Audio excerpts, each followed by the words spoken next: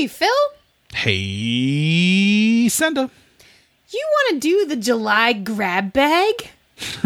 Does this have anything to do with your upcoming vacation? Yeah.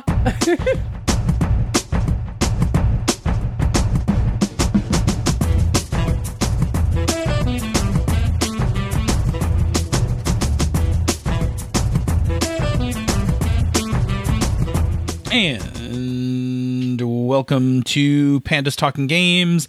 I'm your hardworking host, Phil. And I am your vacationing host, Senda. So, for Smooth. tonight's topic, hey, you led me right into it. I am going to be away on vacation, but we still wanted to make sure that you had your panda fix. So we're doing a couple of grab bag episodes because they're a bit easier to record and a bit easier to edit. So without any further intro, we're going to jump into some questions.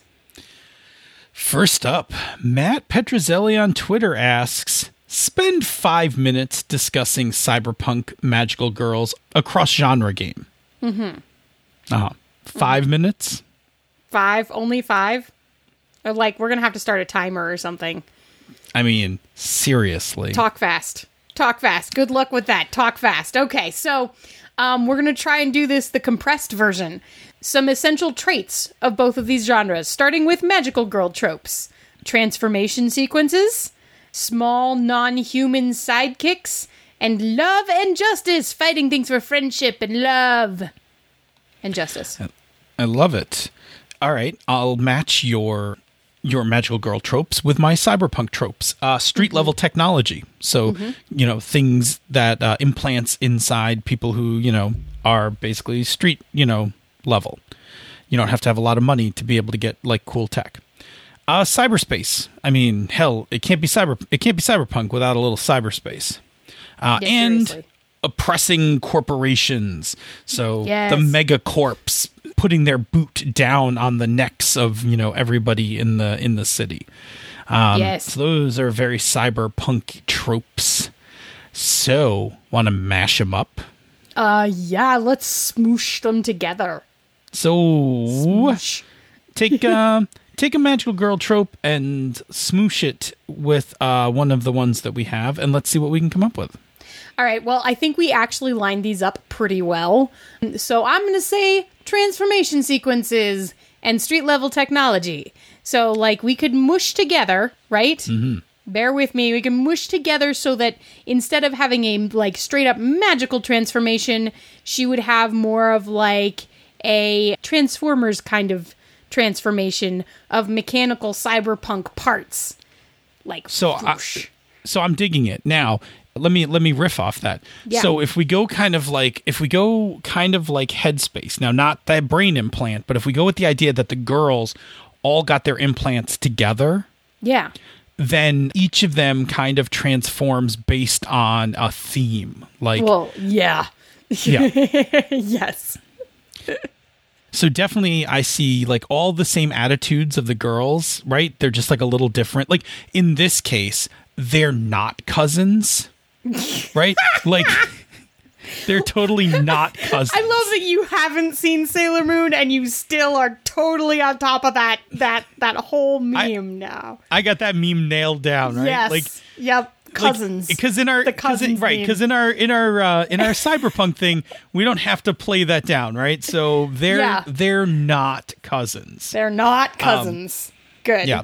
But then I think along the same lines that, all of the girls' implants are kind of themed, like in terms of like the weapons and stuff that they create. Yeah, But absolutely. it's all still pretty street level, right? So it's like, it's claws and it's monomolecular filaments and shit like that.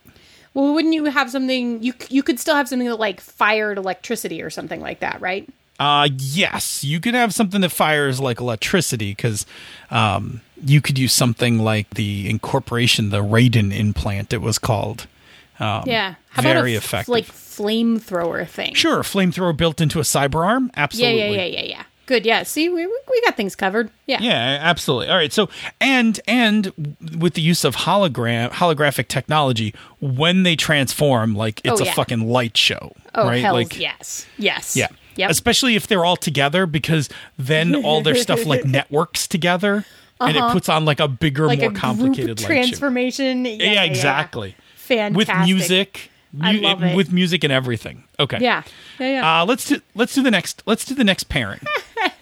All right. So if we say small non-human sidekicks, that's generally in standard trope. That's something small and cute and sometimes fuzzy and frequently mistaken for a toy, a stuffed animal, or a pet.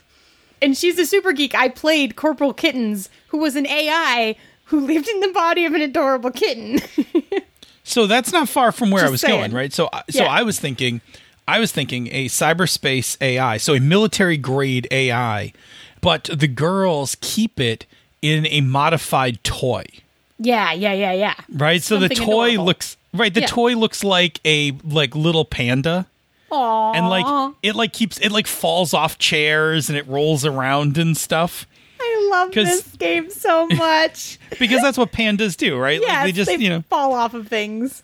right. Like it's Adorably. this military grade AI that like lives in a satellite and it's fought like 3 cyber wars, but the girls insist that the only place they can download it to carry it around is in It's this just- like adorable panda toy. Adorable stuffed panda that's super floppy. Yes. Yeah. And they give it some like ridiculous name. Like it has like this badass like code name. Right. You know, like it was known as like Shatter Nova or something, like the destroyer of like the Ecuador net or something. But They like call it like Mr. Pandakins. yeah, exactly, right? Like it's completely ridiculous. And yet some part of it like loves the fact that the girls like dote on it, but it also at the same time is like the battlefield commander. Yes. Right. But they like pick it up and snuggle it because they're like, aw, thank Right. you so much for getting us the codes to get into this building. Hugs and snuggles. Mr. Right, they're like Pandakin's hugs the and best. snugglings, and it's like telling the story about how, like, you know, how in like El Salvador, like, you know, it once watched like 2 of its fellow AIs burn, like, you know, like magnesium. Yeah. And like, oh, your stories are so cute, Mr. Pandakins. I love Yeah. this. I love this. Yeah, stuff. Shatter Nova, the AI. Yeah, I love it. Okay, cool, awesome. Let's do the last one, last pairing. Yeah, this one is actually really easy, right? Because this is fighting for love and justice versus corporations. Yeah, that one's a no-brainer, Evil right? Like, corporations. Yeah. yeah, exactly. Like the girls are doing battle like to turn the hearts and minds of corporations. Like I think, so here's what I think if we're going to really cyberpunk this shit up. Okay. These girls are corporate extraction team. So their job is to remove high-level scientists and executives from their current corporation to another. So basically they get hired to basically like go in and like basically show the target like the corporation doesn't love you, like they've planted a cerebral bomb in the back of your head in case you try to defect, but we're gonna take it out with the help of Mr. Pandakins, right? Like And he gets like the long giant needle like out of his paw, like shunk. we're just gonna plug him right into the back of your skull and disarm that bomb before Yeah. it blows up this entire floor. Yeah. Yeah. Don't worry. He's done yeah, it many so- times before. So I think that's like how they do their love and justice, right? Like they extract people, but they make you feel really good about it. Like you're the most special thing when you're being extracted. Oh, it's kind of terrible. I mean, it starts playing against trope to make them really working for another evil or corporation, which could still be interesting because if you did do that, then you just name the corporation Love and Justice. Name it Tuxedo Inc. Oh god. I think it's totally cool, right? Like I think, Tuxedo Inc. is Yeah. it's a totally cool corporation. It's their leader's a little mysterious, but don't worry, it's totally legit. It's fine. Ugh. Of course, at that point, you realize that if that's the case, then the leader of the magical girls is clearly in love with the leader of the corporation. But only yeah. when they're both transformed because they don't know that each other is that Right, person. yeah, and they're not yeah. transformed yet. We'll get to that in like season 2. There we go. Okay. All right. I think we got There something. you go. I think we we're- nailed it. I think we nailed it. I think that we could probably just blend the rules for Love and Justice and Rocker Boys and Vending Machines together. Yeah, pretty much exactly. I think all you need is... All right, so here's what I would do. Ready? What? If I'm going to do this with Rocker Boys, Vending Machines, and Love and Justice. Okay. All right? So I think that you don't have to worry about the stats because the stats will line up together, right? So Love and Neon... Yes. And Justice and Chrome. So that's fine. That lines up perfectly. Yeah. Okay. So then you have the Magical Girl's power, but you merge that with the cybernetic rule that I have. Yep. Okay. So you have a magical power, but your magical power is cybernetic based. So define your cybernetics. Yep. And then you need to merge your event table with my event table. And some of your character creation with my character creation. Yeah. Like because some of the choices. Oh, I know. Because here it is. Because the choices are there's like a theme, and so the themes are like leather, chrome, neon, denim, right? Like yes, like that. Right. Oh my gosh. All right. You know what? Here's what I think. No, we're not writing this game. I'm not saying we're gonna write it. I'm not saying we're not gonna write it. But maybe next April Fools, if somebody can remind me, maybe next April Fools we'll write the mashup.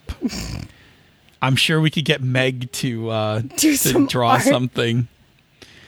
We could just write it in sequence so that people could actually play it. A little Sailor Moon outfit with like a chrome cyber arm sticking up in the air. Hells yes. Yeah, no, I think it would work great. That'd be so awesome. That's so badass. All right, Matt, that may be one of the best grab bag questions we've ever gotten. Not that everyone else's aren't good because we like doing those too, but this one was the peanut butter and chocolate of questions. Yes. Okay, so on to the next question. So Mumfrey on Twitter asked, how do you handle character death in a convention game versus a one-shot versus a campaign game? Instant replacement, drop in at the next story opportunity, or something else? We made slightly clearer definitions here, right? So we're talking about convention one-shots, home one-shots, and then campaigns.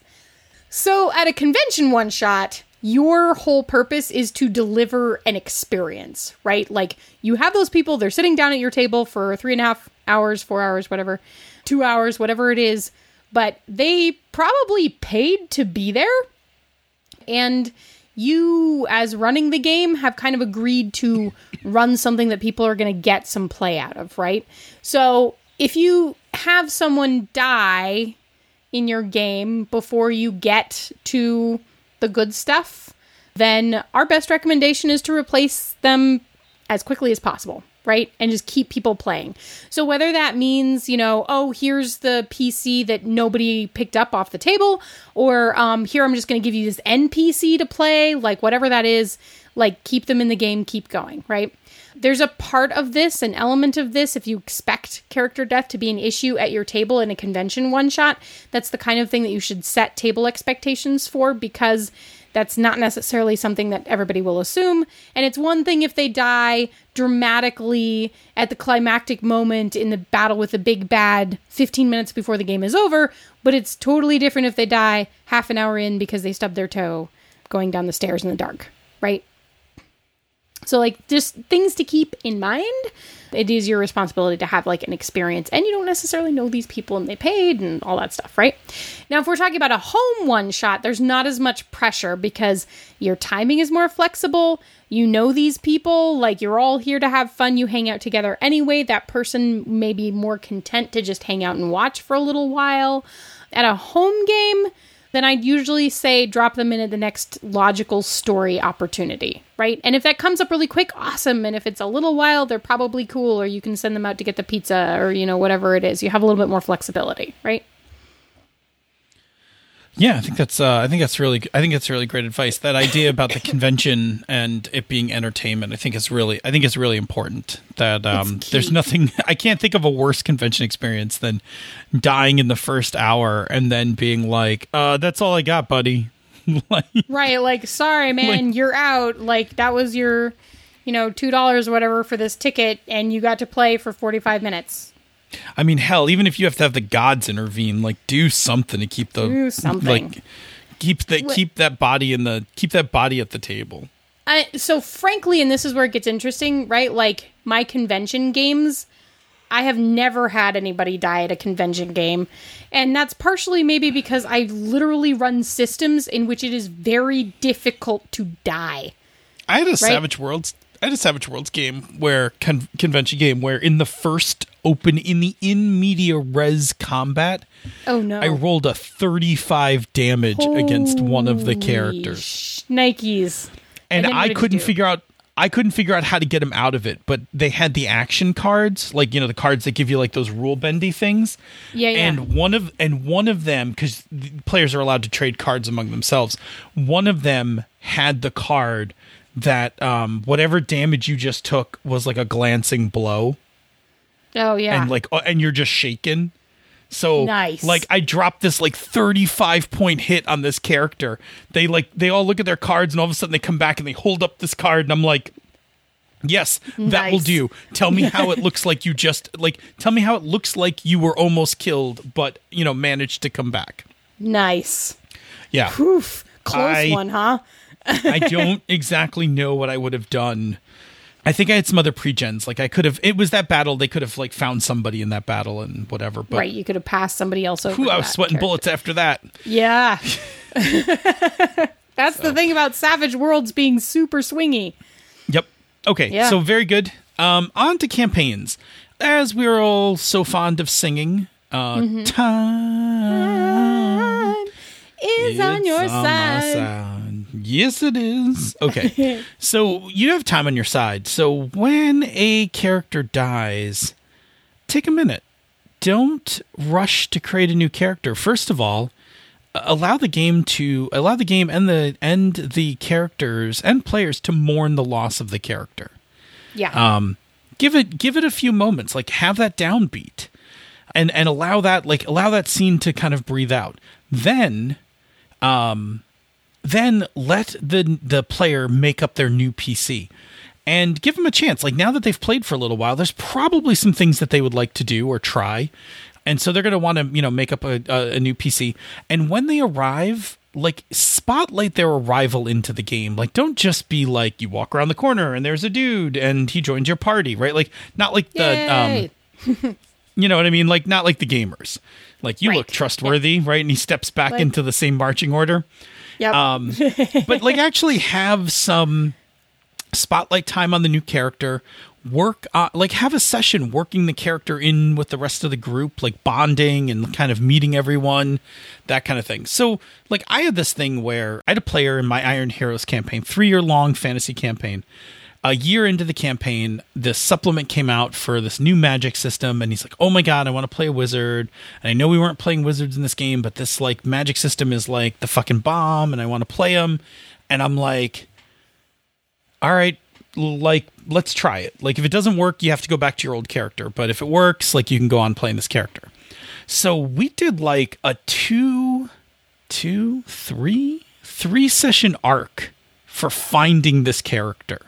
Yeah. Like the party like went forth and like found this guy and like rescued him from the demons, and like after they got him, like I gave him some time to like kind of get to know him, and like I did this like whole thing, and truthfully it worked really well. It worked that character into the group in a really good way. And in fact, actually, because I was writing the arc, like I was able to write the character's backstory like right into the history of the game. Yeah. So like even when the character arrived, like the character had like meaning, like, you know, even though they hadn't been played before, like they had like a space like in the history of the world, and it was like, oh, this is who Severus is, like, and you know, this is why Severus is important. And then after that, like I had a couple cool action beats where the characters were all able to fight together, and Severus was able to basically show them, like, you know, show the rest of the party like how he could make the party cooler. Yep. Hint, growth spell. And then after that, I like just put some really quiet beats, like no action, and let them all chit chat and kind of bond and get to know each other. So the idea for a campaign is take your time. Like, take your time, work a character in. don't just jam them in. It's okay. Like, mourn their passing, create a new character, and make their arrival exciting. And that will make for the best integration for replacing a character. Yeah. Coolness? Sounds good. All right. Should we do one more? Yeah, pronounce it for me because I never pronounce it right. Released podcast. Released. The Released. Yes. Uh-huh. Did we get it? Did we get it right this time? I hope so, because I took French too, and it sounds really good, right? The Released podcast asks how players can contribute / support their game master, both literally and on a motivational level. So what this taps into is some common feelings that GMs feel when they've been running, especially if they've been running for a while. Yeah. And not that these are true, but they're the kind of like the negative things that kind of creep into a GM's brain. Yep. Yeah. So sometimes they feel like they're doing all the work, right? Right, like they're prepping games. Like, what are the players doing, right?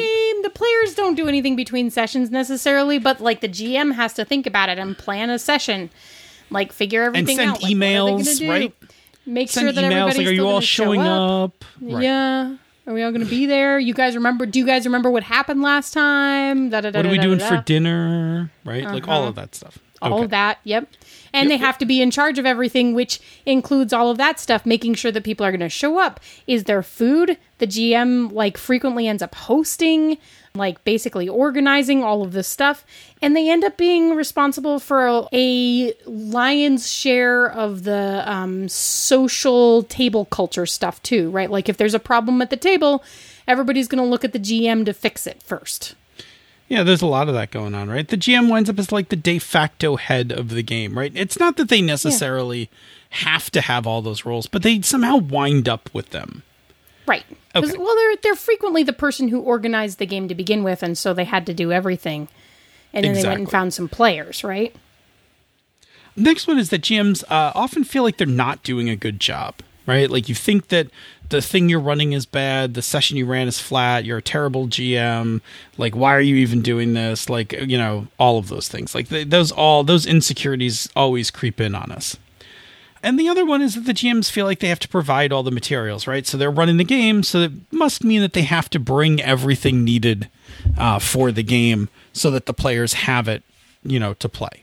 So, going on those negative feelings, let's address each one of them and talk about how we could support some of those.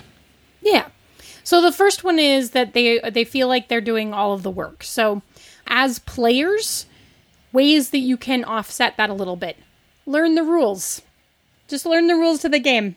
Because then you're taking the pressure off of the GM to be the only singular source of truth for rules at your table. And the person that everyone turns to when they're like, oh, well, how does grappling work? If you're like, hey, I'm going to grapple this dude, so I'm just going to roll this and add my number like you do, right? Awesome, go, right? So the better you know the rules, the smoother you can make that table play experience, and you don't have to put it all on the GM. It's even better if you can just tell the GM, like, not only like, hey, I'm going to grapple, but when the GM's like, oh, that thing's going to grapple you, and you're like, okay, cool, so go ahead, you make this roll, I'm going to make this roll, and whoever wins, that's like, you know, right. Tremendously helpful. It's tremendously helpful. And it's how I ran 4th edition without ever having read the book, right? Somebody at the table has to know the rules. The more people who know the rules, the faster and smoother the game tends to run. So it helps us out as GMs when you do that. You can offer to run a one-shot if your GM is down or off or sick. So, you know, if they're out of town or vacation or something, you can step into that slot. But if they're also just having like a really shit day and they don't have the energy to be running something, be like, no problem. We're all still getting together. Everything's still planned. I've got this one shot that I could just run. You know, be willing to step into that spot and support. Right? And then the last one. Magical Cyberpunk Girl game. Right. It's great. The last one on our list is take the plot hook. So, like, as players, when the GM dangles the plot hook in front of you with the giant, juicy plot worm on it, don't run away. It's not poisoned. Just take the damn plot hook. Don't make us work for it. Take the hook. It might be poisoned, but take it anyway. If we wanted to kill you, you'd already be dead. Don't tell them that. Okay. When it comes to the feeling of having to be in charge of everything, you know what? Help the GM out on this, right? So offer to host the game at your place or offer to bring snacks. So GM Gerrymander is one of our listeners, one of our patrons, plays in my DCC game, which I host at my place. But Jerry is an awesome dude. He never shows up without treats. He says it's an old to play in my games always. Yeah, he says it's an old tradition that if the GM is, taking the time and energy to run the game, the least he could do is show up with something for everybody to snack on. And it's always appreciated. Like, it's a really nice touch that, Jerry comes in the door and he's always got something delicious and, we sit down and we get to game. So that's a great help, right? That's a thing the GM doesn't have to worry about. The another one is help police the table. So don't make the GM be the only person who's trying to keep the table under control or, keep people focused or whatever. Like, do your part. Your fellow player sitting next to you, if like one of them's zoning out, man, like, pull them into a scene, like get them involved, like nudge them, tell them like, to pay attention or something. If somebody's a little too chatty, help quiet the table down. As we know, GMs have like 8 different things they got to do at once. So if you can take 1 or 2 of them off the table, yep, it helps greatly. Yeah, we think it's 8 anyway. Anyway, the next one on our list is that your GM may not feel like they're doing a good job. And the best thing to help for this is positive feedback. Like, tell me that you liked what I ran. Tell me that you had fun. Tell me during the game, that was awesome. Tell me after the game, that was a great game. If there's something specific that you really liked, I want to hear that specific thing that was so cool to you. And we're not saying lie, and we're not saying don't give negative feedback, because if there were problems, also be able to talk to your GM about that as well. But realize that, and this happens a lot of times with players, when a game is going well, sometimes players don't say anything, and they're just it was a good time, right? Yeah. But a GM who is already feeling like I'm not doing a good job of running, if they don't hear that they're doing a good job running, they just default to the fact that they think they're doing a bad job running. So that little bit of positive reinforcement helps a lot, right? It helps fight that demon. Yep, it does. Lastly, help provide some of the materials, right? Like, pick up some of the supplements or PDFs. Like, don't make the GM always responsible for buying every supplement for the game. Like, you can buy something, or you can buy something and bring it to the game. You can get a gift. You can get a gift certificate to Drive-Thru RPG. Like, in the past, my players, like years ago, would get me a gift certificate on GM's Day. Like, for, just for all the running and organizing and stuff I did for the game, they would get me like, $20, $25 gift certificate. Like, that was awesome, right? That's super nice, yeah. It was super nice, and it made me feel really good. Like, oh, okay, guys. And then I would turn around and buy a supplement we, could use for the game, or the next game we were going to run. But it felt super cool. Help with other stuff, like if you can make cheat sheets to make to make things go better. If you can print character sheets or playbooks for the GM, like, hey, the GM's going to come over and run this game, but they don't have any playbooks. Hey, no problem. I can print those like at work, and I'll bring them over for the game. I got you. Like, I got you covered. Don't worry about it. You don't have to worry about that. And lastly, of course, if you could laminate something for your GM, you should laminate something. Nothing says love to a GM like a laminated handout. That says, because you know what it means? You know what a laminated handout means to a GM? What does it mean? It means, I believe this game's going to be around for a while. Like, I need to laminate this thing because I need this piece of paper to last for a while. Like, if people show up to your game and none of their handouts are laminated, it's like they think it's a fly-by-night operation. Like, maybe we're going to play this thing tomorrow, maybe we won't. But when you show up with some shit laminated, lamination is a commitment. It is a commitment. It is a way of, it is making a sacred bond between you and the game.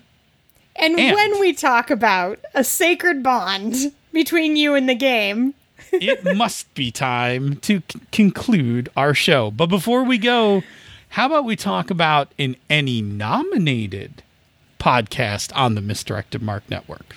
That's right. The Emmy-nominated Hobbs and Friends of the OSR on the Misdirected Mark Network, which you can vote for right now. On this podcast, Hobbs gets together with various friends from the OSR where they talk about the games they play, a little bit about themselves, some OSR-related topic, and sometimes the state of the OSR, where Hobbs puts down his Mr. Rogers persona and gets all opinionated. Get old school with Hobbs and Friends of the OSR. I hear on the internal Slack channel, if he wins, we all have to refer to him as the Emmy award-winning Hobbs. Hobbs. You'll have to type that into Slack. Like, the Every Emmy time. award-winning Hobbs said ... Well, we'll just make the Slack bot do it. We'll just, every Yes. time you type Hobbs, it'll just put the Emmy award-winning Hobbs. We'll just have I it love it. automate that. Yeah, That's so awesome. you We guys should totally probably do- vote for that so that we have to do that. Awesome. Say, Senda, where can people reach us on the internets? Well, you can find us on Twitter at Pandas Talk Games. You can find us on Facebook at facebook.com/Pandas Talk Games. You can find us in the Misdirected Mark Google Plus community. And you can send us an email if you prefer, panda@misdirectedmark.com. And of course, all that stuff's in the show notes. And Phil, once they find us in one of those places, what can they do with that information?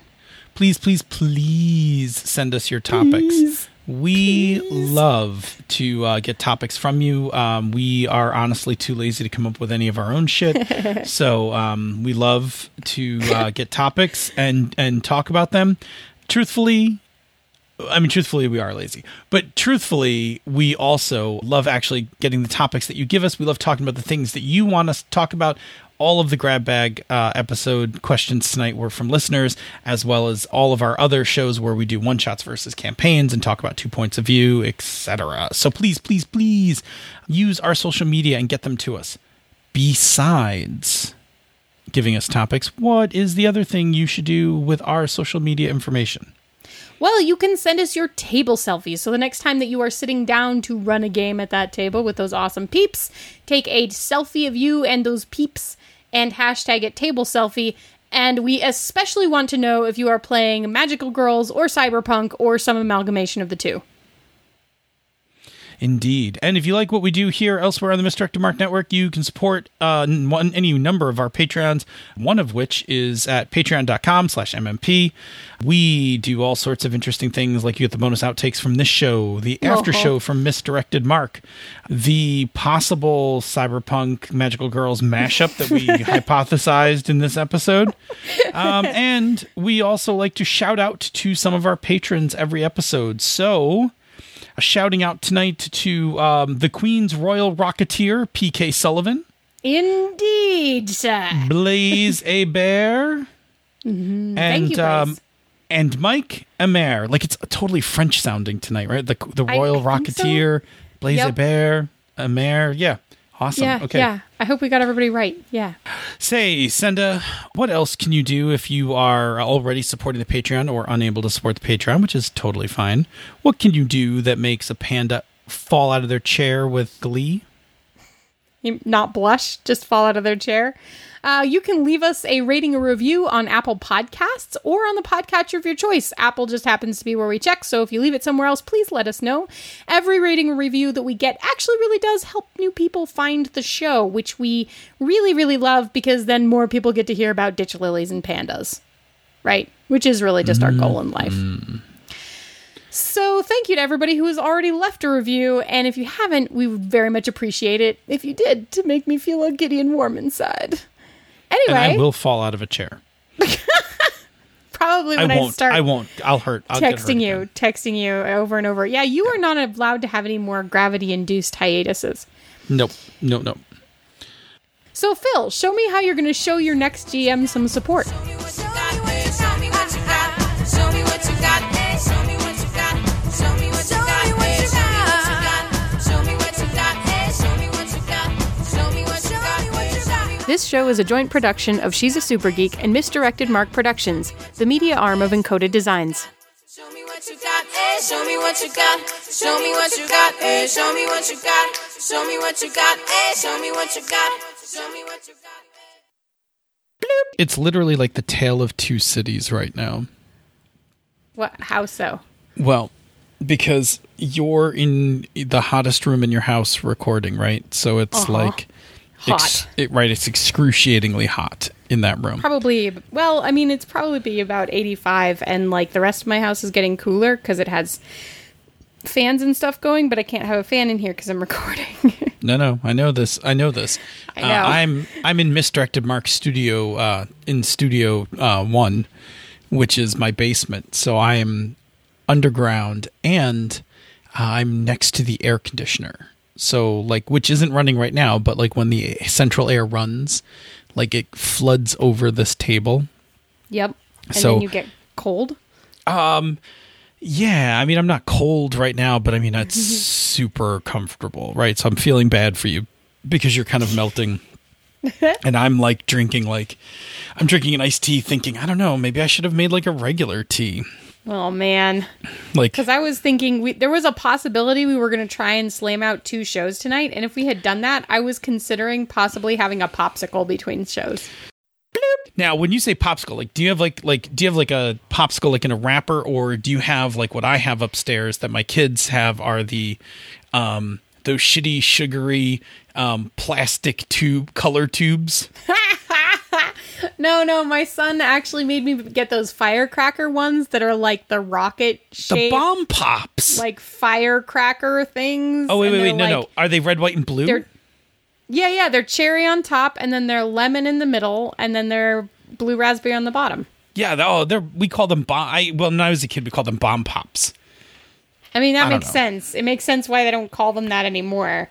Sure. Yeah, Oh, the 80s. the 80s. Well, we thought they were going to drop a bomb like on us anyway. Well, that's what we Right. thought our bomb was going to look like when we dropped it on Russia. Big red, white, and blue. Yeah. Like, ew, now they're yeah, called bomb- like firecrackers or something. They're called like that. freedom pops or something, right? Like, you know. I was going to do a whole thing about like the weird colors. Like, I mean, some of the colors correspond to flavors, but there's like this electric blue one. I'm not sure what fucking flavor it is. Like, Blue raspberry. is it? But why Ew. that color? Like, why that? Like, I don't know. I don't bright know blue? why raspberry I is mean, blue. The grape like, that's a is weird thing. the grape is green. The grape is green? I'm sorry, no. The lime is green. The grape is purple. Purple. Okay, that's much The better. cherry is red. The orange is orange. And then there's that blue fucking one. Like, I know. I I'm gonna think it's Google because it. I'm gonna Google everybody- why. everybody Why likes the is- flavor raspberry, but you can't. But the why red one is always raspberry cherry. flavor blue. Well, shit. Look at that. All right. So, as it turns out, they had some extra color laying around. So I was right. It was basically, what the fuck do we do with this With blue this color? blue. Because we Yes. can eat it, but what does it taste like? So instead, they were just like, you know what? Let's just jam that up with some raspberry shit. Right. Because we which already the- used red, because Right, here's- raspberries are red. You'll notice that we use blue for raspberry all the time, but we never flavor anything blueberry flavored. Nope. Why isn't the blue blueberry? Look, I got nothing on that one. Yeah, it's saying, I'm reading Wikipedia, right? It says the blue color also helps distinguish raspberry flavored foods from cherry and strawberry flavored foods. I told you. Although you're fucked. You're fucked. Yeah, if it's cherry versus strawberry, like, good luck. Well, then they usually color one red, one pink, but I don't know. Good luck on that one. So Wikipedia to the rescue, man. Wikipedia to the rescue. Blue raspberry, that's that's just the shit. Okay. Well, I mean, I got nothing. It doesn't make any sense, right? I was going to Like, try to be ridiculous and whatever, and it just turns out that, I'm right. yeah. So the blue color is because literally they just had blue color laying around and were like, somebody should eat this because it's blue. Yeah, but that's so the firecracker ones are red on the top and lemon in the middle for the white, and then blue raspberry at the bottom. So it's cherry, which is the worst part, and then lemon That's and blue true. raspberry, which is delicious. Yes, I agree. The cherry is somewhat of a chore, and then like you're trying to Yeah. you're trying to get Like, your get through way. the cherry. Bloop. So anyway, Wow, having that's- fallen down that rabbit hole. we should probably do a show before Yeah. before we can't release any of these outtakes. Bloop. Before I melt and have to take off all my clothes. I'm sorry. Is there a clock where that? flicks? Didn't we already do this? Didn't I we know, but already? I'm just asking for the same friend as right. last time. Did my clothes actually come off last time? I mean, I don't. I if we say it ruins the mystique of the show. Okay, so should we start the show? Yeah. I think we should before we find another confection that you're going to embarrass me about. Oh, you mean the popsicles? Right. Alrighty then.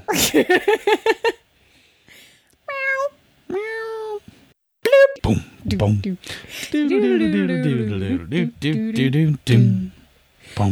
Boom. It's another grab bag show for the summer. I'm your hardworking host, Phil.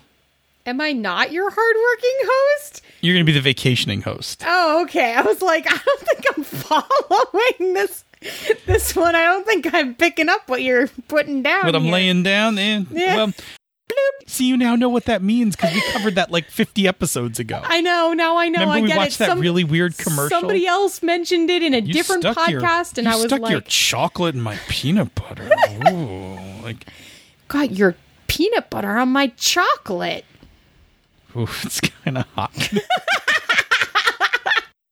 Never mind. Oof. What's going on tonight? Is it hot in here? Or is it just me? Oh no, it's actually hot in here. It is actually hot in there. Sorry. Next question. Mm-hmm. Which is very fitting for what I want to do right now. I'm dead. You want character death? No, I'm dead. I was like, I'm not. I don't I know get you're it. not putting. You're like a little too warm to get all my jokes tonight. I know. Okay. Anyway, good. Bloop.